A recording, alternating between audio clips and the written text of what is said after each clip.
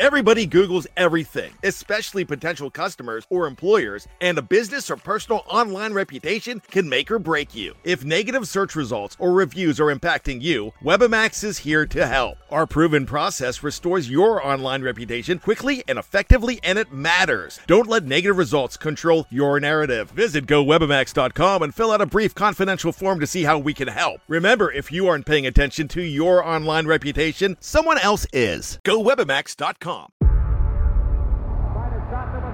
Before history is written, it's played. Before it's frozen in time, it's fought one shift at a time. Before it's etched in silver, it's carved in ice. What happens next will last forever. The Stanley Cup Final on ABC and ESPN Plus begins Saturday. Another day is here, and you're ready for it. What to wear? Check. Breakfast, lunch, and dinner? Check. Planning for what's next and how to save for it? That's where Bank of America can help. For your financial to-dos, Bank of America has experts ready to help get you closer to your goals. Get started at one of our local financial centers or 24/7 in our mobile banking app. Find a location near you at bankofamerica.com/talktous. What would you like the power to do? Mobile banking requires downloading the app and is only available for select devices. Message and data rates may apply. Bank of America N.A., member FDIC.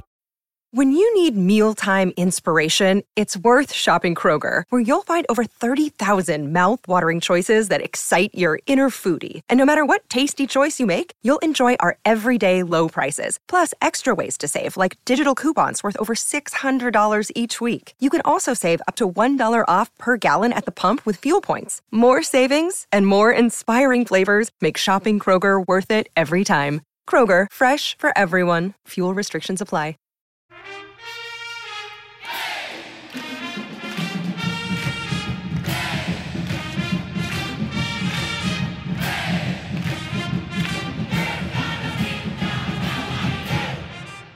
Hey there, Duke fans. Episode 599.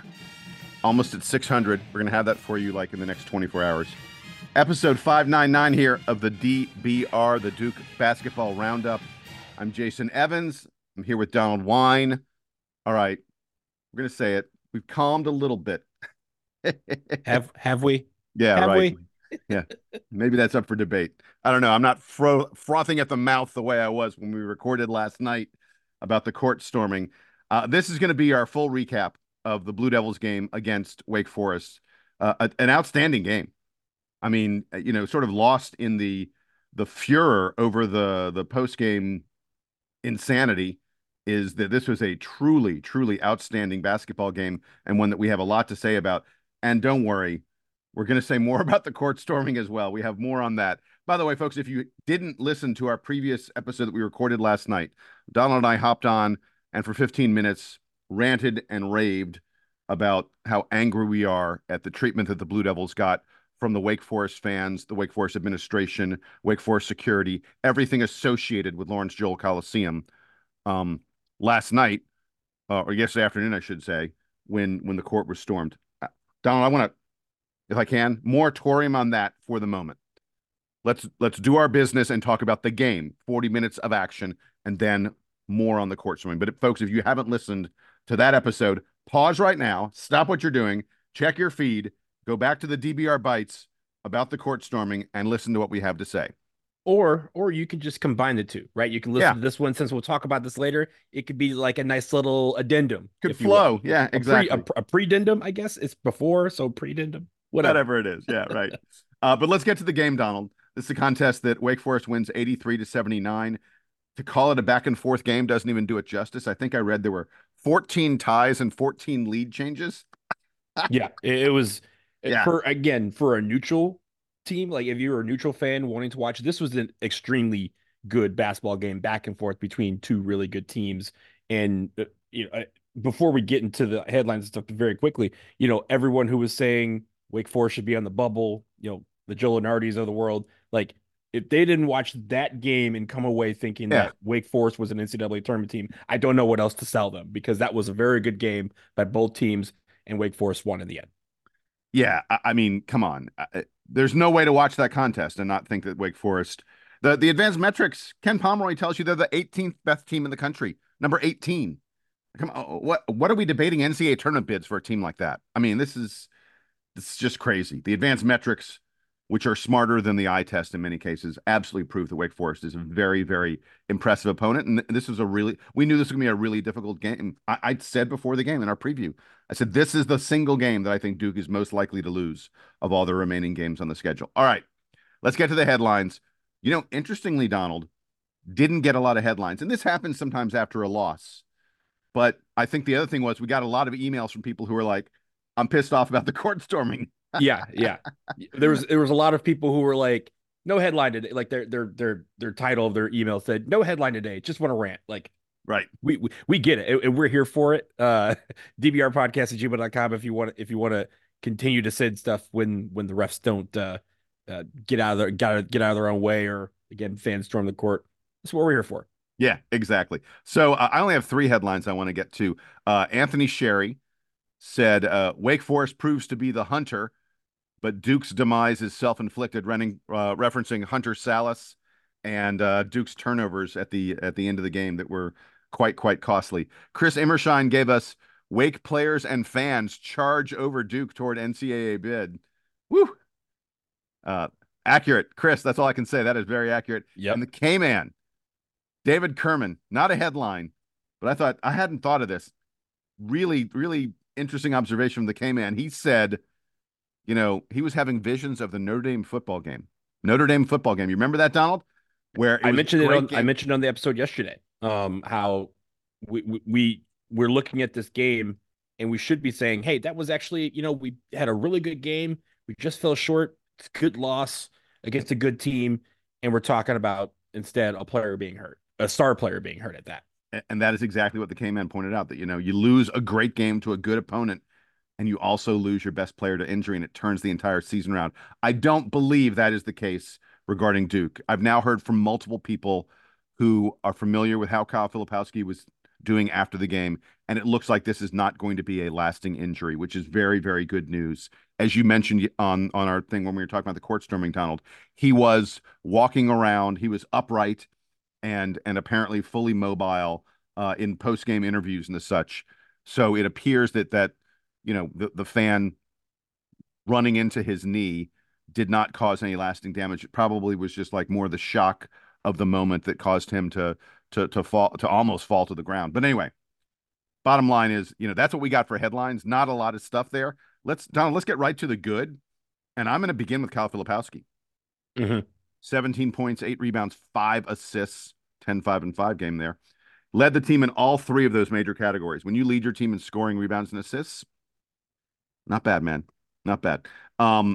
His 3-pointer that he hit, which was Duke's final, I think, that was Duke's final points. Yeah, that gave him exactly 1,000 points on his career. Not even 2 years in. That's amazing. It's not difficult to do. I think it's only been done, I want to say it's 8 times in modern Duke history. I believe that's the case. So he's the 69th Blue Devil to reach the milestone of 1,000 points. I believe he's the 8th player to do it in just his first 2 seasons. Right, exactly. Which is just really amazing. Look, he was just 1 of 6 on 3-pointers, and Duke seems better, I think, when he's taking more 2s and fewer 3s. I'm not saying he should stop taking 3s, but I think Duke's better when he's like around 3 or 4 3-pointers in a game, and where he's taking, 8 to 10 2-pointers in a game. In this game, he only took 7 2s and 6 3s. I'd like that balance to be tilted a little bit more toward the 2-pointers. But look, again, he played an outstanding game, played almost 38 minutes, didn't really get in foul trouble while battling against one of the bigger front lines that he's going to see all season in Wake Forest. A couple very physical, well, if you include Matthew Marsh, 3 very physical guys. I thought Flip finished fairly well through traffic. Just overall, a very, very effective game from him. I liked his approach on the inside, right? And even the outside shots, as you mentioned, he missed 5 of them, but they were open shots. They were taken for the most part within the flow of the offense of what he gave him. I think there's maybe 1 or 2 shots in there that I would have considered ill-advised, but really inside, I thought he was masterful at not just establishing himself in the paint, but also working in his teammates. He found a lot of guys on the perimeter for shots. He found a lot of, a few of Tyrese Proctor's 3s were as a result of Yeah, of five the ball assists moving from your around. big man is a really big number. Keep going. Yeah. Yeah, and it's like it's I'm not comparing him to Nikola Jokic, but it's that type of awareness on the court, right? Being able to understand that, hey, I know I'm 2 feet from the basket, but this guy 20 feet from the basket may have a better shot than me, and finding him and putting it in a position where that person all he has to do is catch and shoot. I think that's the thing about Kyle Filipowski that we need the most is not necessarily for him to be passing the ball. I want him to go for his. I want him to get his 17, 18, 20 points. But at the end of the day, I think him being on the inside makes him more of a triple threat so far this season than he is when he's out in the perimeter, which is funny because last year, if you remember, he would start on the perimeter quite a bit and use his bully ball tactics to kind of move his way into the paint into a position where he would be able to score. But that didn't allow him to pass the ball. Now he's in a position where he's learned, hey, I can be in a position to score, but I can also be in a position to pass it to somebody who may have a better shot than me that's further out. Threes are better than twos in a lot of instances. But for him, the best shot is not always when the ball is in his hands. And I think he's learned that this year. This is where we need to start applying it. And yesterday, I thought he was very effective at that. And again, on the glass, we talked about how well he's been. It's several points in the glass, but grabbing 8 rebounds was especially crucial because a lot of them, again, we got a couple of second chancers, and he was able to also just establish a force on defense that inside the paint was his. Yeah, you look, you're causing me to segue into something I had a little bit lower down, but you mentioned his 8 rebounds. It's worth noting that this was not a game with a lot of rebounds to be had because both teams were shooting so well. Duke ended up winning the rebounding battle in this game 28-20. That's a big number. To win it by 8 in a game where they're less than 50 rebounds total. That's a really big number. And Flip was a huge part of that. By the way, Donald, we talked about it. Duke out rebounding their opponent for the first time all year. Mm-hmm. Duke out rebounded their opponent and lost the game. We're now 16-1 in games where we win the rebounding battle.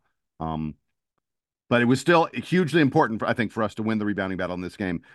Wake only had 4 offensive rebounds in this game, and 2 of them were balls that ended up going out of bounds. They were not live ball rebounds that, you can easily turn around and make a pick, put back or, relocate the ball to someone on the perimeter, with scrambling defense.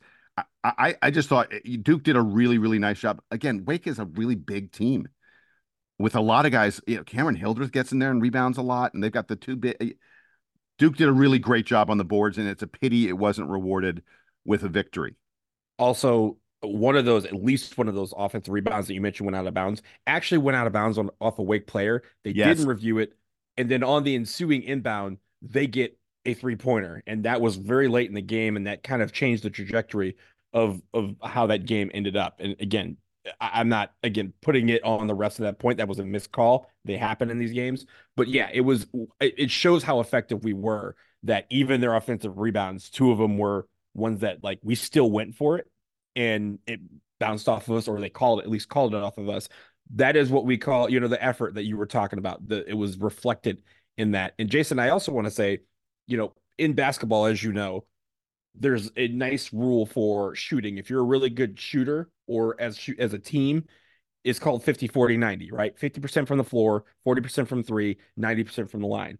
Well, yesterday we were 53% from the floor, 44% from 3, and 80% from the line. 50-40-80 is still really good. And again, we've had our shooting woes from the line, but 16 for 20, 80%, you can't ask for much more than that. Of course, we want to make all our free throws, but shooting 80% from the line is something that Wake Forest does. We actually outshot Wake at the line. So that's really good.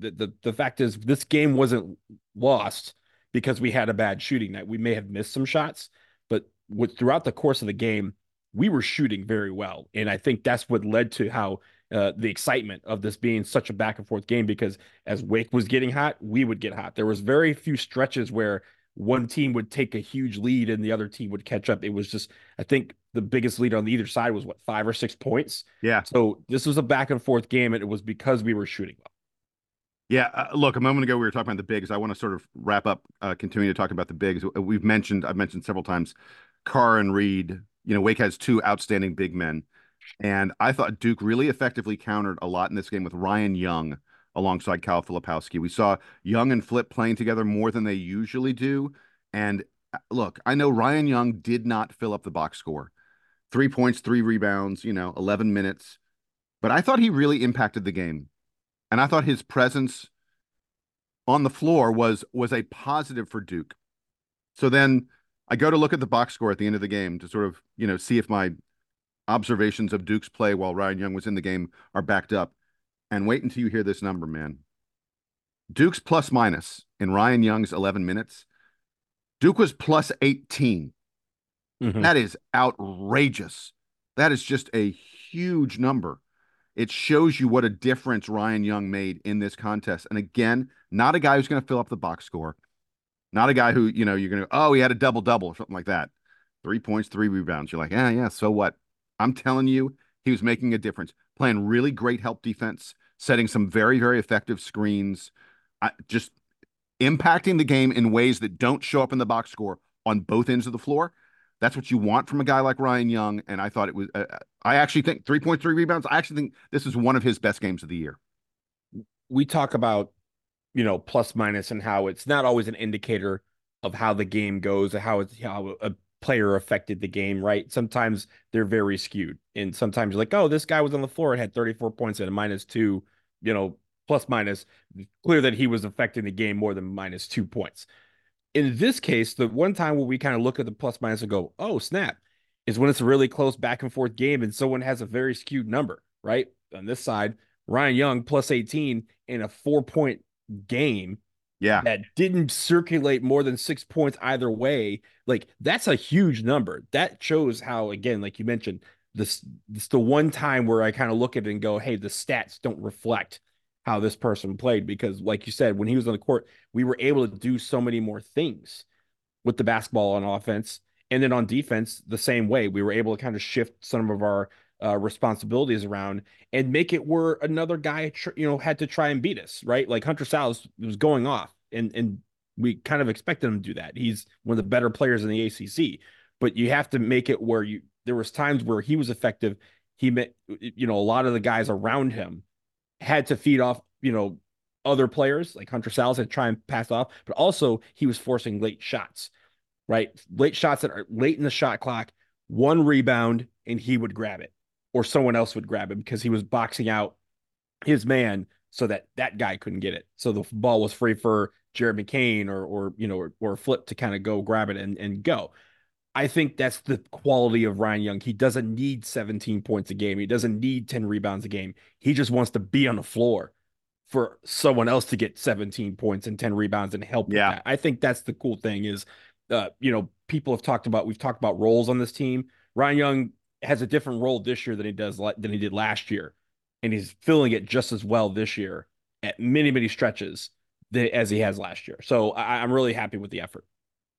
Yeah, so I want to go from I was talking about big men. I want to move on to the guards, and I'm going to start with Tyrese Proctor, who I think had a really outstanding week. Tyrese in this game was more aggressive hunting his shot.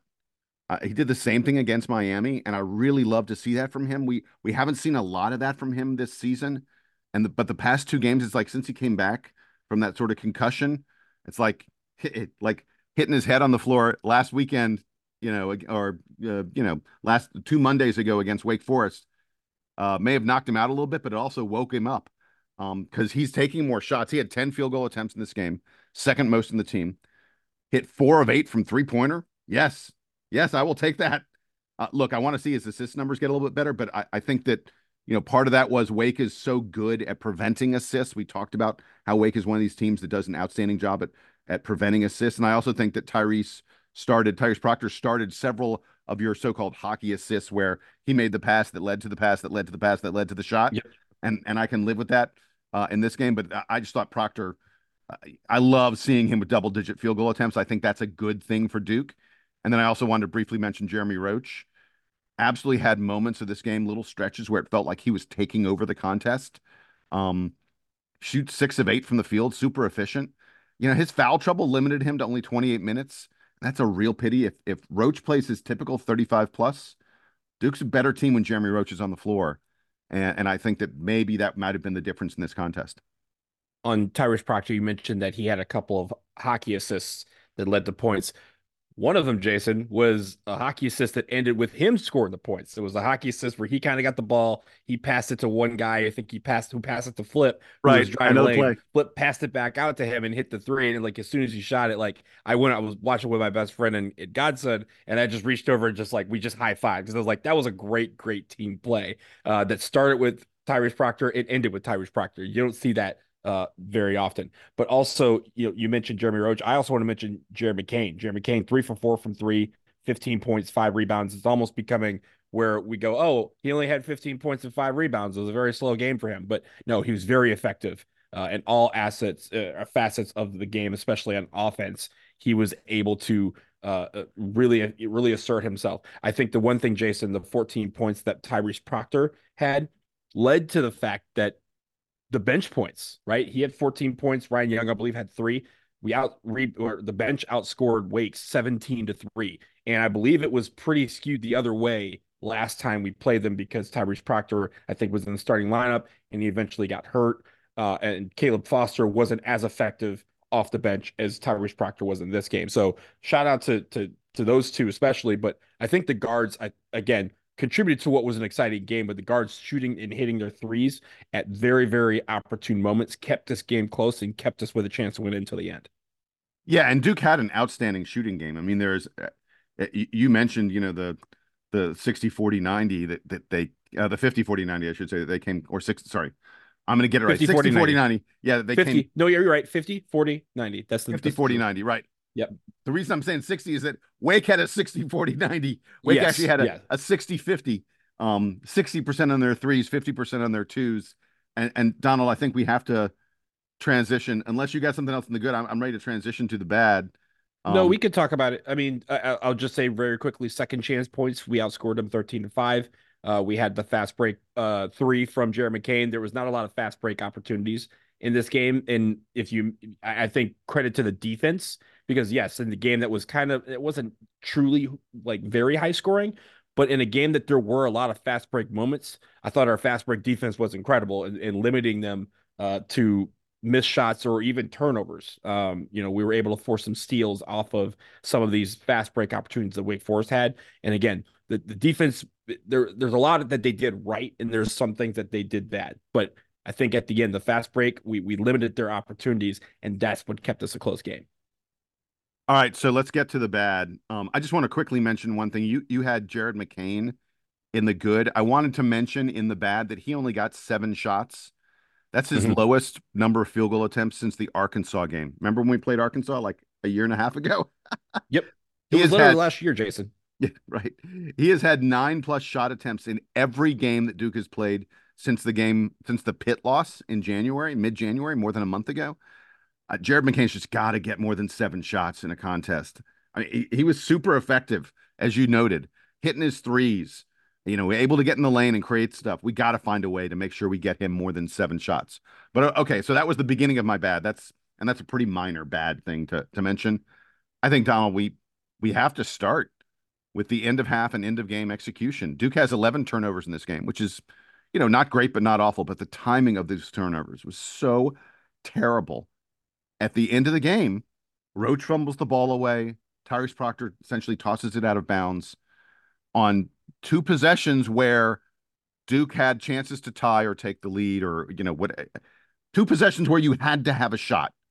And Duke doesn't even get the ball inside the 3-point line. Like literally, just as you cross over half court, you fumble the ball away or you toss it out of bounds.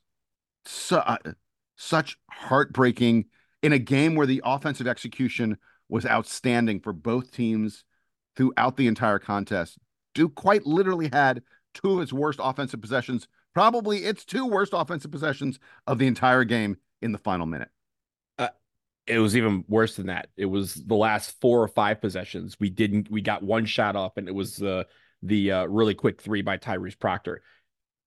Jeremy Roach, again, all these are uncharacteristic. And even after the game, I'll get to Roach's comments in the second half of the game, but Roach comes down, he gets the ball taken from him. They go down, they lay it up. He comes back down, tries to force it into the paint. He gets stripped out of bounds, turnover. The next possession down, Tyrese Proctor shoots the 3 that's ill-advised. Wake misses a free throw at the other end, and we still have the ball. We have a chance to tie it with a 3, I want to say. And Tyrese No. It was a 2-point game. A 3 Oh, would sorry, have it was won a it, and a 2-point game. 2 would have Yes. tied it. Yeah. It was a 2 would have tied it. A 3 would have won the game. He's trying to find Filipowski on the wing in transition, and throws it behind him. It throws it behind him, and it bounces off Filipowski out of bounds. Those are your last five possessions there. So it was uncharacteristic of this team. And Jeremy Roach, after the game, he faced the media and he just said, quote, "I think we just made too many careless mistakes, scouting report mistakes, knowing your personnel mistakes, leaving wide open shooters, jumping off people who don't shoot the ball, just careless mistakes." And I put it on myself as well. And that leads me to the most part of my bad is Wake Forest was hitting some very tough shots throughout the game. And again, they were very hot. Man, Andrew Carr hit some shots. I was just like, wow. And they were taking that, man. You ain't gonna keep hitting that. Wow. There were some guys that were hitting some ridiculous 3-point shots, like runners, like running, falling away from the basket, one arm, like what Patrick, you can say, step back, one-legged, like what kind of shot is that type of stuff? They weren't working on those shots, but they were going in. And so those get frustrating at a time. But there were times late in the game where you go, okay, we know who's supposed to have the ball in their hands. We know who's going to be dangerous in certain spots. We've seen it happen so far in this game. Let's hone in on them. And there's a lot of, like, as Roach said, kind of leaving guys wide open who shouldn't be wide open. They were knocking down threes. Hunter Salas. Oh my God. Hunter Salas, like Cameron Hildreth, like, getting in the paint. Andrew Carr, as you mentioned, like getting into spots where even though he was making tough shots, those are shots that he makes. Like those little, again, details that Wake Forest at the end executed much better than we do. And this is not, this is on everybody, right? This is on the players, it's on the coaches. Execution down the stretch just wasn't where it needed to be and where it has been, frankly, the last 3 weeks. Like I thought end of game execution that we've had the last 3 weeks, I thought it's been very good. It just wasn't yesterday. And at the end of the first half, you have the Jalen Blake's air ball. And then oh my gosh. And then a charge call or whatever to end the half. Like there again, I think no. Hold on. Let me discuss what. So the end of the half was again Jalen Blake's airballing a 3. Mm-hmm. Duke then got a possession back with they could run the clock pretty much out. Like we got it right with 31 and a half seconds or so. 31. It was 30.5 seconds, and it was a 30-second shot clock. And you're talking about the Cal Filipowski like 3-pointer. Yeah. Airball 3-pointer. Just really bad, wrong time to take it, 5 seconds left. And as a result, Wake gets to come the other direction. They're scrambling, and Blake's makes a foul that gives them two free throws, really bad foul. Look, Jalen Blake's is a smart player. He knows what he does effectively. He knows what not to do. To have him in a game like this, take that really bad 3-pointer and then commit that foul at the end of the half, it meant that rather than it being, I don't know, like a 4 or a 6-point lead or more than that for Duke, it was just a 2-point game. And that, that there's just a big difference in a multi-possession game versus a single possession game. And by the way, Duke has now led 20 games at halftime this season. And Duke is 19-1 in those games. For the first time all year, Duke had a halftime lead that they gave up to Wake Forest. But that halftime lead should have been bigger. And that foul that Jalen Blake's had, I was frustrated about it because it's, again, uncharacteristic, a mistake. But it was also a hustle mistake. You were frustrated. Did you see John Shire? Well, no. Oh, wow. Not happy. Forget all that. Like, the point is, that was a hustle mistake. Usually, you're not frustrated at hustle mistakes. It was the timing of the hustle mistake. Like, he reached out to try and tip the ball away and would have ended when if he had looked up at the scoreboard, that foul came with 0.2 seconds left. Like if he hadn't even touched it, right? If he had just let it go, they wouldn't have gotten a shot off. But because he didn't look at the time, he went for the hustle play, which I 99.9% of the time I'm like, yo, that's cool. Go for the hustle play. He just missed. He got a finger on it, but he just missed it and got his hand on the defender or on the player and was called for a foul. So again, it's a game of inches sometimes in basketball, and it was none more apparent than this game. If he is if he's a half second too slow, it's halftime, and it doesn't matter. If he's a half second too fast, he gets the ball, and he's going the other way, maybe with a time to throw up a prayer as the thing, but he was right on time to get a foul. And so that's where it's most frustrating. It's those little details that are the difference between us talking about a win today and now we're talking about a loss and everything that happened after. All right. I got two of the things I really, really quickly want to mention in the bad. We've already talked a bit about Wake's shooting. I just want to give people the numbers. They hit 64.5% of their 2-point shots and 53% of their threes. Again, 64.5% of your 2-point shots, 53% of your 3-pointers. Like, how was Duke even in this game? we should be thrilled that it was as close and tight a game as it was, considering how hot Wake was on the offensive end of the floor, especially in that second half. And then I got to get to this. Okay, earlier I mentioned Ryan Young had the plus 18 in his 11 minutes, which is just super impressive. There's someone else on Duke whose plus minus just sticks out like a sore thumb. Mark Mitchell. Mark Mitchell's plus minus was negative 20 in a 4-point game, where like no one else, other than the huge plus number for Ryan Young, everyone else is like, within a plus minus of like +6 to -6 or so. And then Mark Mitchell's at negative 20. I thought he was mostly ineffective at stopping Andrew Carr or anyone else on D. Like, I didn't feel him on defense the way I usually do. And Mark's been a major factor on offense for Duke this year, not in this game. Just 6 points. He only has 4 rebounds.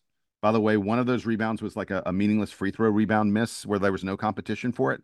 Like, Mark wasn't as good as Duke did on the boards. They were not doing good on the boards because of Mark Mitchell. And you talked about Duke hit most of their free throws. You know who missed the free throws? Mark Mitchell. He was just 2 of 5 at the free throw line. He accounted for 3 of Duke's 4 free throw misses. I don't expect anybody to be perfect at the free throw line. That's unrealistic. Duke on this game mostly shot well from from the free throw line. They're going to be foolish takes out there. People who are going to say, if Mark Mitchell doesn't miss those 3 free throws, then Duke wins this game.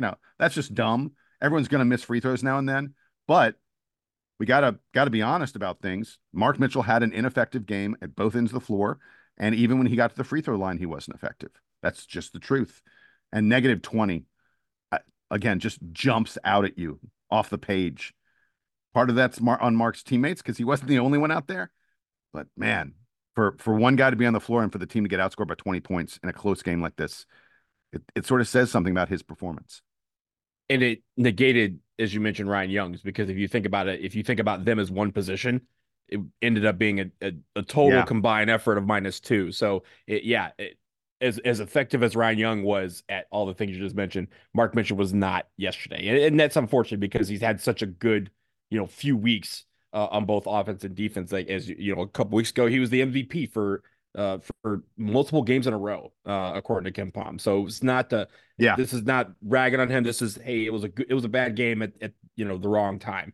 And that happens. I will say, Jason, a couple things left that I had was, one, you mentioned that in the preview that Wake Forest does not like allow teams to pass on you and get a lot of assists. Well, that was evident yesterday. We had 12 assists and 26 made baskets. That's a little low for us, especially considering that we had almost 20 assists the game before against that Miami, where we were passing the ball on every possession.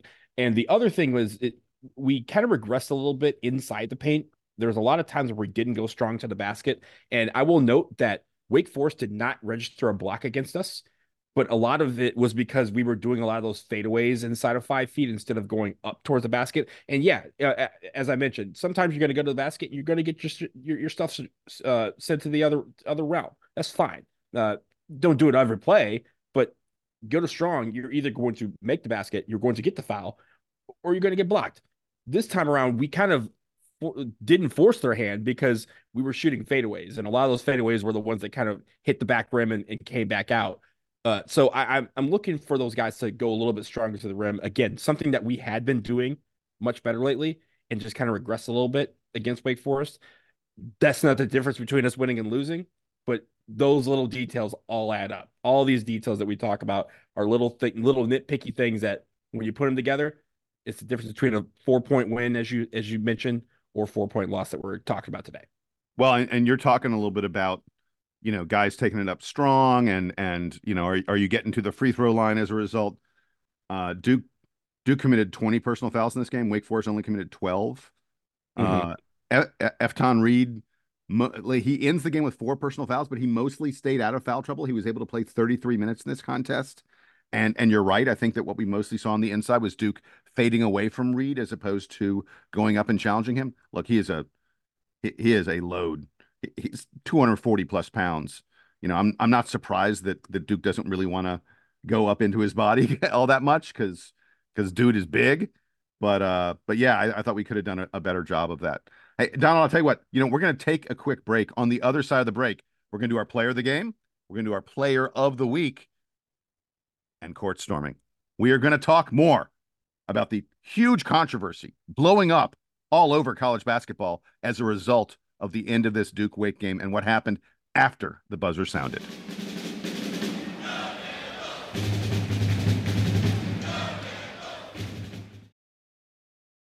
This episode of the Duke Basketball Roundup is sponsored by BetterHelp. Wow, the year feels like it's flown by. As we enter the summer, it is the time to take note of the wins that life has brought you. And it's a good time to make adjustments for the rest of 2024. Talking to someone about those wins and improvements can help you recalibrate and give you something to focus on for the remaining months of the year. That's right, Donald. That's where BetterHelp can provide the alley-oop. Getting advice from a therapist can help you keep the focus on the good things in life and learn how to handle the hard better. It's online, it's flexible, and you get to fit it within your schedule. You just fill out a questionnaire and you get matched to a professional that can serve as your guide, and you can switch anytime you wish. So if you need help setting those goals to carry you through 2024, try BetterHelp. Visit betterhelp.com/DukeBB. That's DUKEBB today to get 10% off your first month. That's BetterHelp, HELP.com/DukeBB. Anatomy of an ad. Subconsciously trigger emotions through music. Perfect. Define an opportunity. Imagine talking to millions of people across the U.S. like I am now. Identify a problem. Creating an audio ad is time-consuming. Offer a solution. Utilize cutting-edge AI. Imagine creating all that in under 30 seconds. Well, we did to create this ad. To learn more about AI in the audio industry, download the white paper from audiostack.ai. Anatomy of an ad. Subconsciously trigger emotions through music. Perfect. Define an opportunity. Imagine talking to millions of people across the U.S. like I am now. Identify a problem. Creating an audio ad is time-consuming. Offer a solution. Utilize cutting-edge AI. Imagine creating all that in under 30 seconds. Well, we did to create this ad.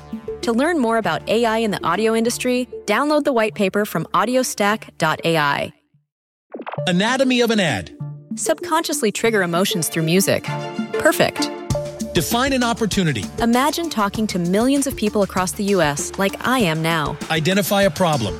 Creating an audio ad is time-consuming. Offer a solution. Utilize cutting-edge AI. Imagine creating all that in under 30 seconds. Well, we did to create this ad. To learn more about AI in the audio industry, download the white paper from audiostack.ai.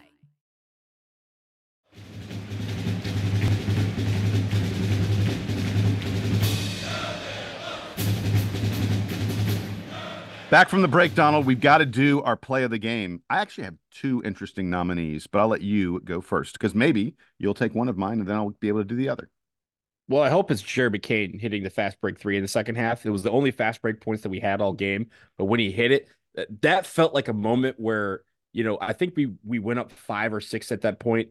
There were some fans in the front row on like the non-TV side that were kind of chirping at some of those players, especially Jeremy Kane, every time we came down the floor. And when he hit that 3, he kind of turned around and just threw up the 3 sign, and to everybody in the arena was basically like, hey, sorry, better call a timeout and get your stuff together because it's my time now. I thought that was at that time, I thought it was a pivotal moment. And when he hit it, I was excited because I was like, oh, if Jeremy Kane is going to be hitting these, where they immediately, again, the ball, I don't think it hit the ground before Steve Forbes motion for a timeout. That's how pivotal play it was at the time. But that was my play of the game. Yeah, that came with about 11:40 left in the second half. That's one of my two choices. I'll give you the other one in a second. Duke was up 1 at the time, so the McCain 3 put them up 4. And by the way, okay. that 3 started at the other end of the floor. He was guarding Hunter Salas. Salas went in the lane, and McCain blocked his shot. And Ryan Young got the rebound and fed Jared, who was racing the other direction, and got that running 3 on the fast break. Amazing play. My other nominee was another Jared McCain play that begins with him on defense with about 13:40 left in the second half, and Duke down 3. McCain got a steal on Cameron Hill. Cameron Hill was sort of on a fast break, and Jared McCain gets the steal. And it led to a fast break the other direction where Tyrese Proctor ended up getting a 3-pointer to tie the game at 53. I thought it was that Travis Alvarado type of steal too, like where he came up from, kind of snuck around from behind. Exactly. Him. Yeah. Mm-hmm. I love the Alvarado. Yeah, Georgia Tech. That dude will be there forever. Yeah. So those are my two nominees for play of the game. They both start with Jared McCain playing really good D. We have seen he's been a difference maker at both ends of the floor lately. Man, heck of a player. All right. With that, to get to player of the week, who you got? I got Kyle Filipowski, 32 points, 14 rebounds, 9 assists, and 3 blocks on the week. And again, he was the KenPom MVP against Miami, and I think he was one of the better players for us against Wake yesterday. But I think this is a week where he had a couple of guys that you could probably consider for player of the week, but I think mine's Kyle Filipowski. And I completely agree with you. I also had Kyle Filipowski. I was going to cite those same numbers you did. I was going to add one more number to them. In addition to having 9 assists, he only had 2 turnovers on the week. Really nice assist to turnover ratio. And one more number on 2-point shots in the lane. Kyle was 8 for 11 this week. Now, I'd love to see that 11 be more like a 15. Take more 2-point shots, Kyle. When you get the ball down in the post, baby, post up a little bit more. But I thought he was outstanding. Like you said, this is a week where we had a ton of guys in double digits. We had really balanced scoring in both of the games. But Kyle had a little something extra that gives him the player of the week. All right, let's get back to the court storming. I wanted to really quickly note a little bit of stuff from the post-game press conferences, and then I'll let you get in. But so, Jon Scheyer, I thought it was very interesting. He said, at the very end of the game, he said he was hoping that, it's a 4-point game. He was hoping that maybe that, Duke could catch the ball, get fouled while attempting a 3-pointer, get to the free throw line. Things can happen if that kind of situation happens. And he says that's why he left his guys on the floor when they were down 4 with less than 2 seconds left. I think most of us would say, at that moment, Wake is 99+% to win. But I agree with Jon Scheyer. Keep your guys out there. Something crazy could happen. If a guy gets fouled, then things become very, very different. And so I understand why Scheyer kept his players out there. But Scheyer said, after he noted that he had them out there because he was hoping for a little 4-point miracle, he said, maybe I think I let my guys down by not taking them off the court. Donald, that's outrageous. I can't believe that Jon Scheyer feels like he needs to blame himself for not evacuating his team from the floor at the end of a close competitive game. It's just wrong that Jon Scheyer should even have to say something like that. And it shows you how poorly Wake Forest did at controlling this situation. And it's worth noting, the only reason Jon Scheyer said he could have taken his players off the floor was because there was a timeout called with 1.8 seconds left. Wake Forest security had a timeout to know what was going to happen. As I said, everyone knew at that point Wake was going to win the game. They could see the students surging. And the Wake Forest security, Duke needs to file a lawsuit. Wake needs to pay for what they did. Look, I'm just going to say this very plainly. This is not Scheyer's fault, period. I know that he said the right things in the press conference and said, he's a coach. His job is to try and deflect some of the attention away from his players and from the incident and try to at least absorb some of the responsibility. I have no problem with him saying that. That doesn't mean it's true, right? Just because he said that he should have taken his players off doesn't mean it's true. He should not have taken the players off. Let's put it this way. Fans ran on the court with time still remaining on the clock. As you mentioned, there was 1.8 seconds left. They called a timeout, and he felt some responsibility, but he shouldn't. We're down 4. We had the ball. And like you said, a remote chance to tie, but we still had a chance, as they say. You're saying there's a chance? Yes, there's a chance. Stranger things have happened at the Circle K. All right. And no one, this is the thing that I think is most important, everyone to understand. No one in our team is expendable. I'm not about telling coaches to pull starters and put in bench warmers in harm's way. There should not have been a harm's way. That's the point. The point was there was a harm's way that occurred, and it did not matter who was on the floor. And look, we as Duke fans have excoriated UNC for when they just remove everybody from the court with 11 seconds left, and they like take everybody off the floor. They call a timeout, and they do some ceremonious like walking to the locker room where there's nobody on the floor, and they just run the 10 seconds out. I'm not about that. This is we cannot have players in harm's way. That is the point of this. Nobody that is on the floor deserves any blame for what happened on the floor because they were supposed to be there. The fans were not. And that is of a lot of things I need to say. I need to make it clear. This is not Shire's fault. Yeah. So I said I wanted to talk about the post-game press conferences. I've talked about Jon Scheyer. I want to talk about Steve Forbes. Steve Forbes started his press conference. The very first thing he says is he starts talking about how loud, energetic, and enthusiastic the Wake Forest crowd was in this game. He says the best atmosphere since he's been there. I believe someone said it was the first sellout at Wake Forest in like a decade. In 7 years. Since Luke Kennard's team went there. Right. 7 years ago. So by the way, first of all, let's be clear. I'm gonna call the Wake Forest fans out. You haven't had a sellout in 7 years? What kind of fans are you? It's ridiculous. I mean, when was the last time Duke didn't have a sellout? It's probably been 1990. Yeah, I was gonna say it's like been forever. And Wake Forest, you're excited that you got your first sellout in 7 years? You're lame. Your fans suck. I'm just gonna go ahead and say that. If you can't sell out a game in 7 years, they've had decent clubs. They have marquee teams coming to visit. How are you not selling out any games in 7 years? Hey, Steve Forbes, your fans are trash. Don't celebrate them for doing what they should do every damn game. And then Steve Forbes said, he goes, I don't like court storming. I hope he's okay. I'm sure the next time that happens, we'll do a better job at taking care of the situation. Steve Forbes, who's a guy, look, I went to the press conference with him at Duke, and I praised him for being honest and direct. I talked about, he seems like a real genuine guy. No emotion from him, no sense of shame. Shame. That's what Steve Forbes should be feeling right now. Embarrassment. His team was the talk of college basketball yesterday because they screwed up and did something horrible that every announcer in the country, every analyst out there felt they had to call Wake Forest to task. And Steve Forbes' response was, I hope we do a better job of taking care of that situation next time.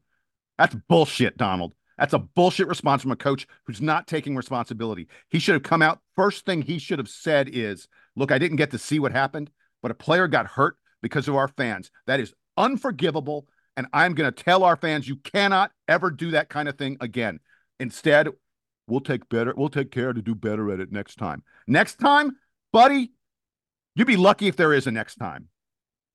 And Wake Forest, the school they put out a statement. I guess it was the athletic director put out a statement that wasn't much better, right? It was like, oh, we regret the incident and all this stuff, and we want to be a part of any conversations with the league about future changes to this policy. But look, man, like this is not.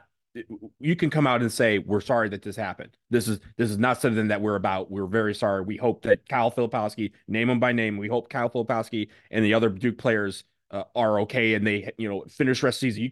You can still put the corporate spin on an apology statement like that. They didn't even do that. They just kind of said we regret the error. Is like it was a typo in a newspaper. Like you're in journalism, like that's the tone that they took with it. Now, I think lawyers, Donald, you're a lawyer. I'm a journalist. You're a lawyer. There were lawyers all over that. If I'm Wake Forest, they're lucky Kyle Filipowski apparently isn't more injured because lawsuit central, baby. This would be a bad one.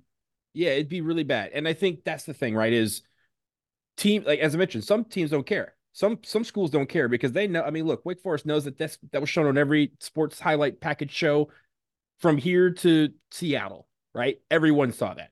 They may be talking about them in a bad way, but guess who they're talking about? They're talking about Wake Forest in a win. That's the publicity that they're selling. I think that's the bad part of all this is they clearly didn't care. And Jason, I'm not comparing Steve Forbes to any other coach out there. And I'm not saying that what he did or didn't do caused any of this. But I will say that coaches do have, when you mentioned that Steve Forbes could have come out and said, yo, this is not something we'll ever do again. Coaches do have some power in that regard, right? Yeah. Coach K would continuously, he'd get on the mic or he'd stomp his feet if the Cameron Crazies were doing something that he didn't like, and Cameron Crazies would stop immediately. I'll tell you another story. Very first game that David Cutcliffe was in charge for Duke football, the very first game I went, very exciting. We had come off a year where we hadn't won a game at all, and we were about to just destroy. I think it was East Carolina, but correct me if I'm wrong there. We were about to destroy some team, and all of us were about to storm the field. And this is in the middle of the fourth quarter. We're like trying to figure out how we do it. Like some people are like, yo, I forgot. We haven't done this in a while. And David Cutcliffe, in the middle of the game, in the middle of the fourth quarter, jogs over to the area where the students are. And he goes, hey, guys, let's not storm the field tonight. That we'll save that for those expletives from Carolina. And everyone just went nuts. And you know what didn't happen? There was nobody on the field. He had at least the modicum to say, hey, we'll come celebrate with you, but y'all don't come out here. That's how we're doing that tonight. When we beat Carolina, go nuts. But that's our standard here. And Forbes could have easily, and I think next time what Forbes would probably do is kind of motion to the students, like wave them, like, no, don't come on the field. We'll come over there. The players will come over there.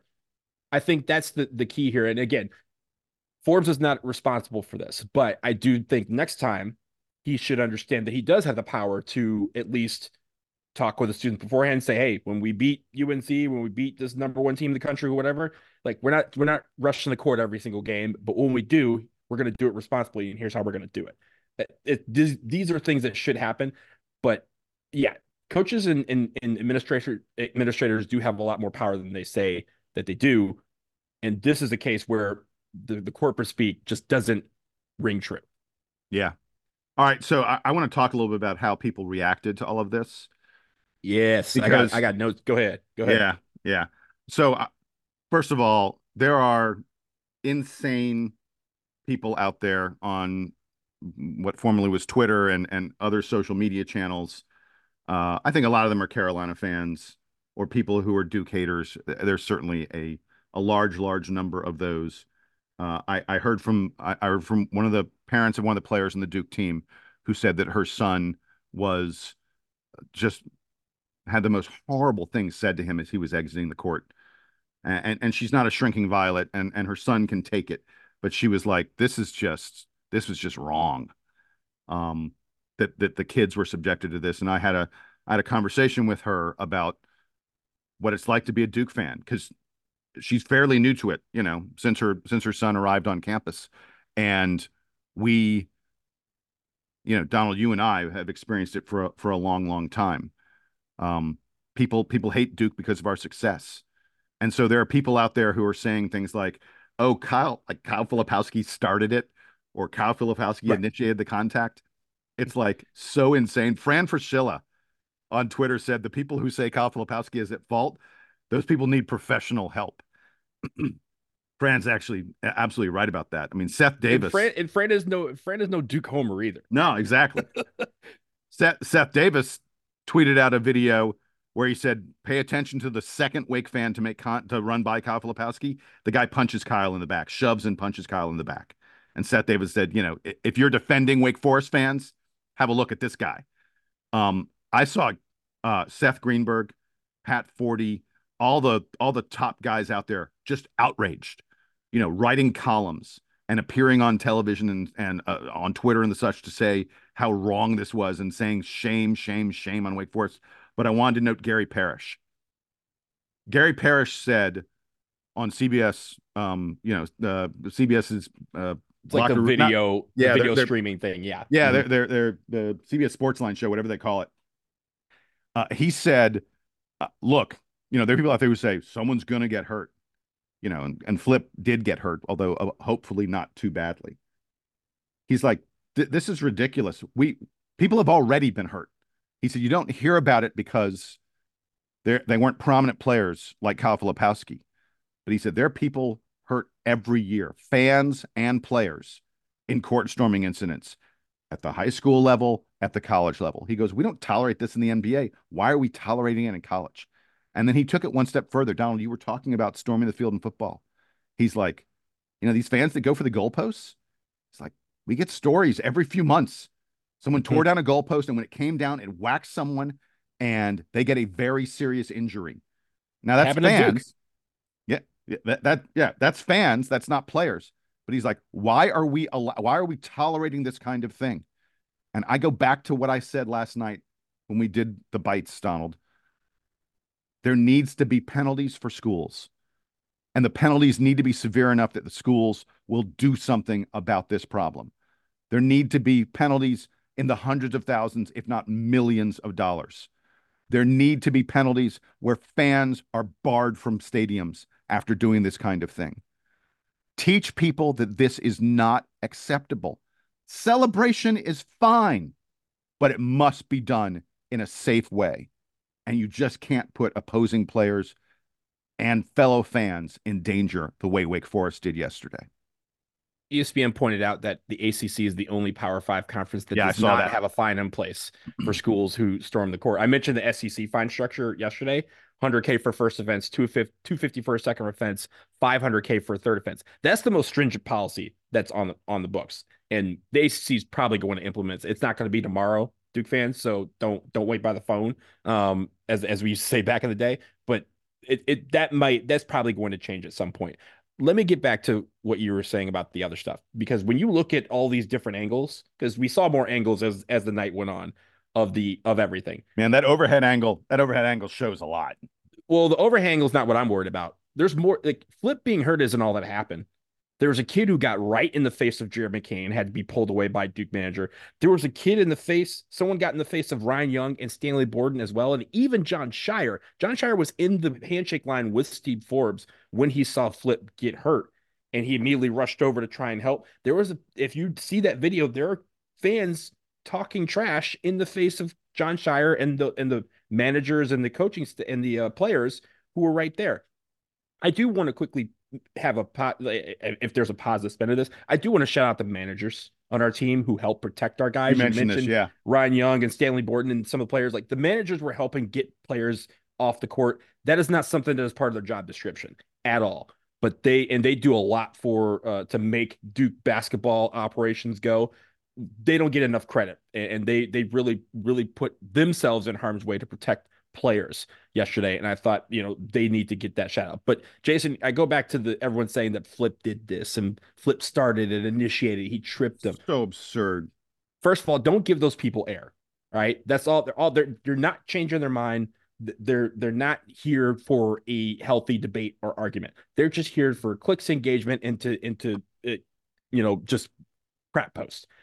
But if Flip had punched a dude who got in his face, we know what would happen, right?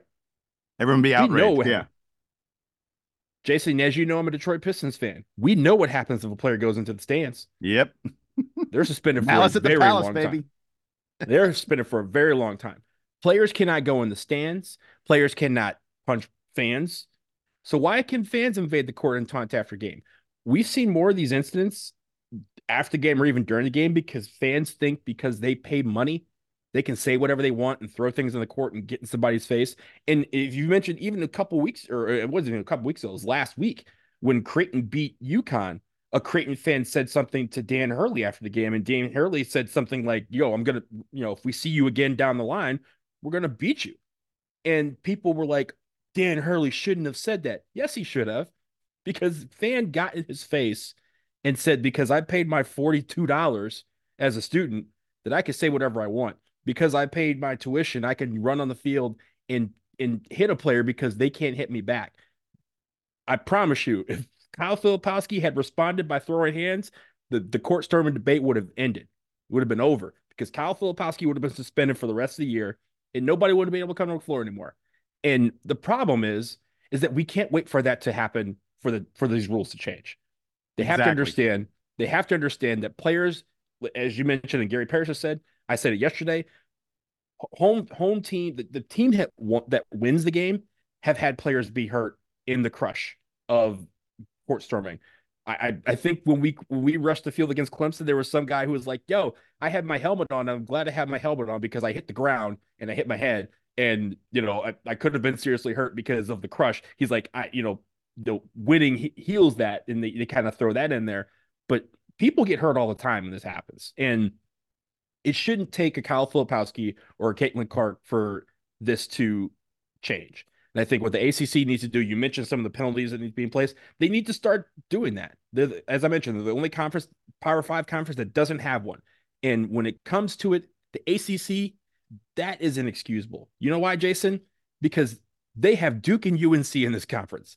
But as we mentioned yesterday, two teams that every time they lose on the road, it does not matter how bad they are, people will storm the court against them. They have two examples every year where, like, it's not like this is something that, oh, we've never had this situation. It happens every year because Duke and UNC happen to lose a game every year. That happens. This needs to change. The ACC needs to put in these rules, and people on the internet just don't give these trolls air. Just don't. They're going to scream into the void. Let them do that because they're wrong. And we know they're wrong. They know they're wrong. They don't care. So save the energy because we're going to need it the rest of the stretch. We got some tough games coming up, but this could have changed the trajectory of our season in a very big way. And it should not take a moment like this for change to happen. But now that it has happened, change better come. Hey, you said it. I got nothing more to add to that. All right, with that, I will say one more thing. Let me Yep. say one more thing. Again, yesterday, I think both you and I were kind of like, we're not fully against court storming. We think it can be a wonderful, Yes. positive thing, a way to celebrate, right? If it's about players going into the stands to celebrate with their fans after the game, cool.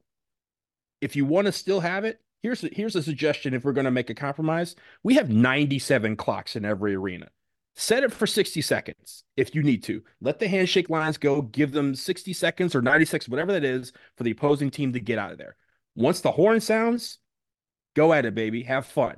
But if one person steps one toe on the floor before that, fines, as you mentioned, the $1 million fine, whatever it is.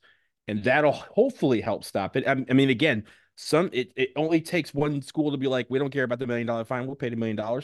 But at the end of the day, it will stop most of this from occurring and make it where it is a safe celebration. We want everyone, when you go, down to 9th Street or party on West Campus at the bonfire, we're safe there too, right?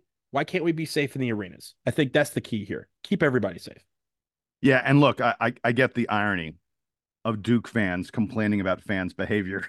Right. I mean, we are a school. That, yeah. Yeah, we are a school that has a little bit of a reputation in this regard. But you know what? Especially over the years. And we've grown from it. Yeah, well, I was going to say, especially over the years, Duke fans have learned that there is a right way to support your team and a wrong way to support your team. We saw, we take our lead from Coach K, the GOAT, and he has over the years absolutely guided the Duke fan base and the Cameron Crazies toward being more about celebrating Duke and less about vulgarity and tearing down your opposition. Be loud, be creative, absolutely cheer your team on in a big, big way, but don't do it in a way that is grotesque and don't do it in a way that is unsafe. And Wake Forest clearly crossed both of those lines yesterday. And I'm pleased that the entire world of college basketball is talking about it, but it's unfortunate the only reason they're talking about it is because someone on Duke had to get hurt. And just, as we say, thankfully, we hope, we think it's not a bad injury to Kyle Filipowski. With that, Donald, we're done with episode 599. Donald, what comes after 599? 600. There you go, baby. That'll be coming at you in your inbox. Episode 600 with the dog, Kenny Denard, coming at you in literally a matter of hours after you read this episode. Donald and I will be along to preview the action coming up for Duke this week. It's we're getting down the stretch here. One loss to Wake Forest does not destroy Duke's chances to take the overall #1 seed in the ACC. does not destroy Duke's chances to get a number 2 seed in the NCAA tournament. These things are still out there for the Blue Devils. We're going to be talking all about it. Until then, he's Donald. I'm Jason. Here's the Duke Band to play us out and take us home safely.